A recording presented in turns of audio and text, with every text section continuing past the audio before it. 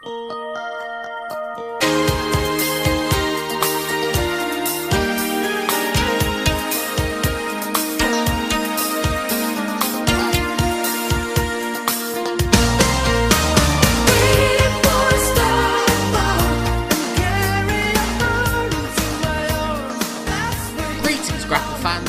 once again for two different generations of professional wrestling fans to watch all the matches that another generation of wrestling fans, and maybe some would say the definitive voice of that generation, or at least a voice of a generation, Dave Meltzer of the Wrestling Observer, rated 5 stars or higher.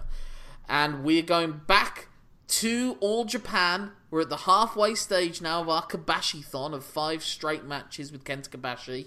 We just saw him as part of a 6-man tag only a few weeks earlier in All Japan time, in 1993. Now he's in singles competition, and he is against, essentially, the final big boss of All Japan. Before there was Volta, there was Stan Hansen. By that I mean, unfortunately, my co-host here, Simon Cross. Time for you to sit under the learning tree as I slightly misremember my basic reading up on this. Because Jumbo Tsuruta wasn't around to really do the big generational handoff, both first to Misawa, then you would assume to Kawada, then Kobashi, essentially Stan Hansen was the only person of that old guard that was still there. Tenryu had left, Jumbo had to leave and then go down the card. Terry Gordy's probably not really around at this stage. So Stan Hansen is essentially the embodiment of the old guard and the Gaijin, and he really is the final proving ground, I suppose, for all these young talents. You know, Misawa beats him for the Triple Crown earlier in the previous year, and so now Kawada and Kobashi are the guys that have to try and beat Stan Hansen to prove that they've passed that final test. And I guess that's really the story of this match. And what I will say right out of the bat, did it surprise you, Simon, as it surprised me, how much of the offense Kobashi took in this match? Oh, absolutely. I went in because, as we talked about previous episode, when I saw that this was something I was going to be like looking at, I thought, great, slugfest, just two dudes just wailing on each other throughout. That was my preconception of what this was going to be going in, and it certainly wasn't that for large portions of it. I mean, Stan Hansen doesn't do himself any favours by getting preoccupied kicking a ring boy. Yeah, stamping on a young line. And what I love about that is obviously how disrespectful Kobashi finds that, and just the look in his eyes of, you fucking what? I don't know if it was a sense of disrespect. The sense I got from this match was Kobashi knew he couldn't give Stan Hansen a second to recover. Okay. He just attacks him at the bell, behind Hansen's back, essentially. It's pre-bell. Yeah, he attacks him, he sends him to the outside, he slaps him around, he hits him with the DDT, he hits him with a tackle off the aprons. He keeps on the aggression. He never lets up. There's a moment when they go back into the ring where Kobashi's just refusing to let go of a chin lock on Hansen. Hansen hits him with a suplex and Kobashi won't let go. When Hansen goes to the outside to recover, Kobashi follows him right back to the outside. He won't give him a moment's rest. Hansen can't get free. There's a moment when he comes into the ring where I think he just charges Hansen. Like, Hansen just charges at him, and Kobashi just there immediately with a backdrop. It's like Kobashi has an answer for everything that Stan Hansen's giving him in the early stages. Because I was expecting, like I said earlier, I kind of see Kobashi as sort of All Japan's Ricky Steamboat. And I think the thing you always remember about Ricky Steamboat, like his arm drags, his high flying.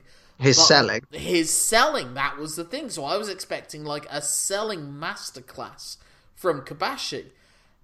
And I would say this, and you know, the structure of matches usually is that the heel swallows up the majority of the attack. Yeah. It takes a flourish at the start, flourish at the end. Yeah. But they control the main portion of the match. I think if you were to do a tally of who hit who with what, I'd say Kobashi hit 60-70% of all the moves in this match was Kobashi hitting Hansen. Would you say that's fair? I think I have my first page of notes, bearing in mind I'm writing on full A4. Hansen gets one attack in, and it's on the dude cleaning out the streamers. they do the trade-offs in strikes, and Kobashi's winning all of them. But Stan Hansen, and so what? No, I retract that. Stan did get a couple of slaps in. That's about it. Yeah. And I also just and that was my note that I was a bit surprised by, just how great Hansen is at selling. Hansen is great at selling, just he's utterly overwhelmed, he's being knocked all about the place, he's getting hurt. He's basically... Sorry, go on. I was just going to say, his face is just like, I did not expect this. Yeah. He's just weathering a storm and desperately trying to... It's weird that he's the one making the desperation comebacks in this match. And he gets it by... This was just a big note. This was the note I make. Kobashi charges down Hansen in corner. Knee to face! Yeah, he just absolutely boots him. It was horrible. They had to, Yeah, but it wasn't a technical play. To go back to your point, it wasn't like a technical, I'm going to time it right now. It's like, oh, God, this dude's coming at me. Just throw something. Yeah. And so Hansen kind of knows that he's got to take advantage of this now. You think he's going to do a running dive, but he runs, gets out the ring, goes on the apron and hits a tackle. Although Stan Hansen does do suicide dives over time, so he has to sort of adapt to what these guys are doing. That must be terrifying with his vision problems. Yeah. And then again, like, it's a key that he's got to get Kobashi as desperately as possible. So it's one of his first big moves is to powerbomb Kenta Kobashi on the floor. But then when Kobashi comes back in, he wins another strike off, and he goes up for a top rope drop kick, but he misses it. Yeah. Essentially, this was my note at this stage. The story of this match is that Kenta Kobashi is trying to chop down a redwood. And he's making some progress. It's like wobbling. It's wobbling. But the arms get tired. And the moment the tree's got the chance, it's just like leaning back towards him. And now he's got to hold that pressure up. He's got to sort of get through it now. Yeah. So there's all these, fighting spirit exchanges between the two of them. Kobashi's just got that great fired up look. And, I'm going to slap you and slap you and slap you until you go down. Yeah. He hooks up really well. But it's just that sense of desperation, like I said earlier with the chin lock, then later on he gets a sleeper and Hansen's trying to fight him off and Kenta Kobashi's just rolling through with his attacks and reapplying the sleeper as soon as he gets it. He goes for a bulldog on Stan Hansen, but Stan Hansen's able to turn that into a backdrop. And the crowd reaction to that as well is like, oh, because obviously the back suplex, I have it more as a suplex. Yeah. Obviously revered in Japan. Japan in Japan. So revered, I add an extra syllable to it. That's not a syllable, just emphasis in a weird place. All right. Japan. So anyway, Simon. This what's also amazing is whenever Stan Hansen just adjusts the elbow pad, the crowd is on their feet. The only closest thing I suppose you had in America was whenever Jake the Snake Roberts sort of gave the DDT sign. That's really, but even then, the reaction in Japan is so much more. Maybe when Macho Man raises his arms on the top rope. Yeah, I suppose. But even then, you know what he was going to do anyway. But now it's he's planning it. I suppose now you've got Okada doing the Rainmaker pose. Will be the equivalent now. Yeah. And Seth doing the stomps before, it's a curb stomp sometimes. But that doesn't necessarily mean it's the finish. It's almost like it's Chekhov's gun. It's like a lariat's coming. Sooner or later, there's going to be a lariat. But again, Kobashi is not having it. Drop toe holds him and then just starts hitting leg drops. I'm going to leg drop you. I'm going to leg drop you again. I'm going to go off the top rope. I'm going to hit another leg drop. Yeah, I'm gonna springboard off the rope, leg drop, then top rope, leg drop. His poor hips. His poor hips. He puts them through it. But it's so interesting, just that Hansen's the desperate one. Kenta Kobashi, even though Kenta Kobashi has got in a weird way that kind of works, that Kobashi's got all these bruises because it's one hit from Hansen and you're out. It's like Hansen's got that Michael Tarver knockout power. Not Michael Tarver, sorry. Michael Tarver was the NXT guy. Although his thing was that he had a punch with a knockout power. I'm thinking Deontay Wilder. That's what I meant. You are thinking of Deontay Wilder, yeah. Yeah. I can't really say they sound... The slight difference is that Deontay Wilder is throwing every blow as a knockout blow. Yeah. Like he's going for the haymaker every time. So Stan's not throwing lariat after lariat after lariat. But yeah, Kobashi goes for a moonsault and he hits it, and that gets a really long 2 count. So it is just that, and that was like an amazing near fall. Yeah, that was the first moment. I'm like, oh fuck, I don't know how this is going. Yeah. And then Hansen has to hit an enziguri. Yeah. And then there's this amazing moment where he's just holding on to Kobashi's feet to try and stop Kobashi from going. I think Kobashi was going to go for another moonsault.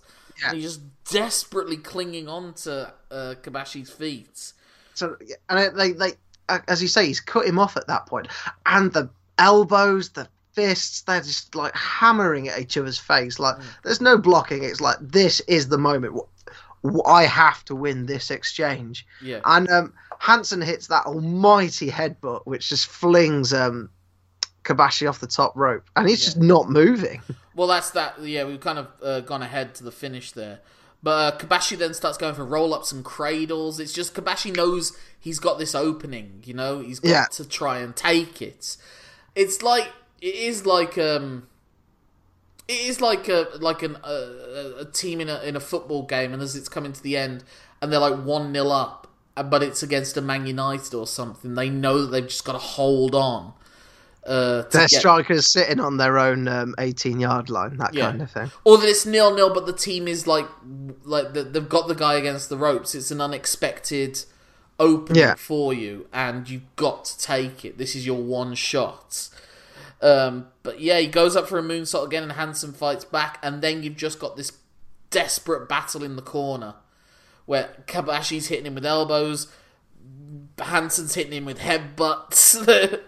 And then hits that almighty haymaker headbutt. Yeah, and then just clatters him with the lariats. Yeah. And that sends Kobashi from the top rope, and that's enough for Hansen to get the 3 count. Now, I, to be honest, was expecting a bit more, but it just... I guess it was like, this is not just a lariat, this is the equivalent of a top rope lariat, because he's taken the lariat, and he's also... Had the full... rope. Yeah. I would have expected Hansen to follow it up with another running lariat. Yeah. Again, because Kobashi had hit so much and Hansen had only hit... But again, it just shows no one's kicking out of that lariat, essentially. Yeah. Yeah, it protects his lariat, and even though Kobashi gets pinned, you're like... Hansen didn't win. Hansen survived. Yeah. Well, that was always how I read the end to the finish to like the Triple H Mick Foley street fight, which was again an example of the babyface probably getting more of the hits in than the heel does, which is usually the case. And it is a case of Triple H momentarily stopped Mick Foley, and it was Triple H that went out on a stretcher, a bloody mess. Yeah, but then, exactly. Did you see the post-match photo of Kobashi's face? I didn't know. Oh, that's gonna leave a mark. Well, it had left a mark. We saw the mark.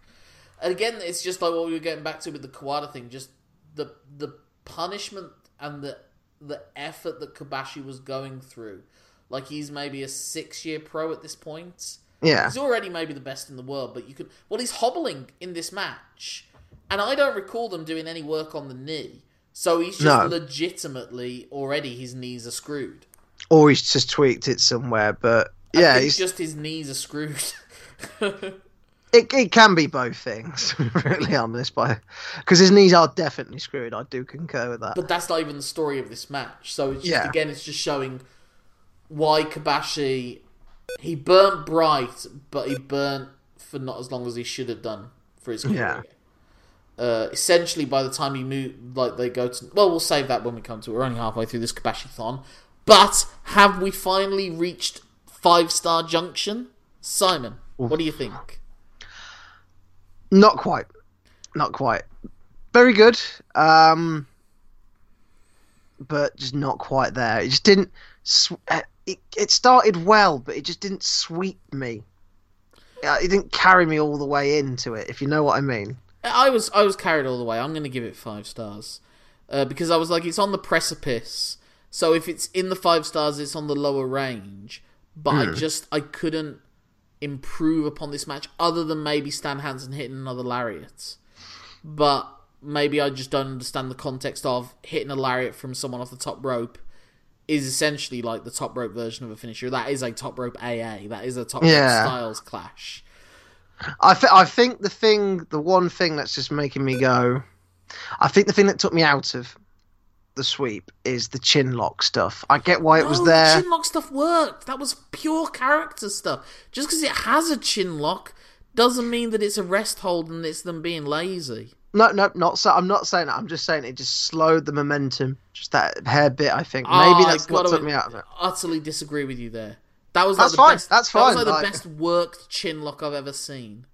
Yeah, I'm not saying it was poorly executed or anything like that. I'm just saying. But it so fit the match.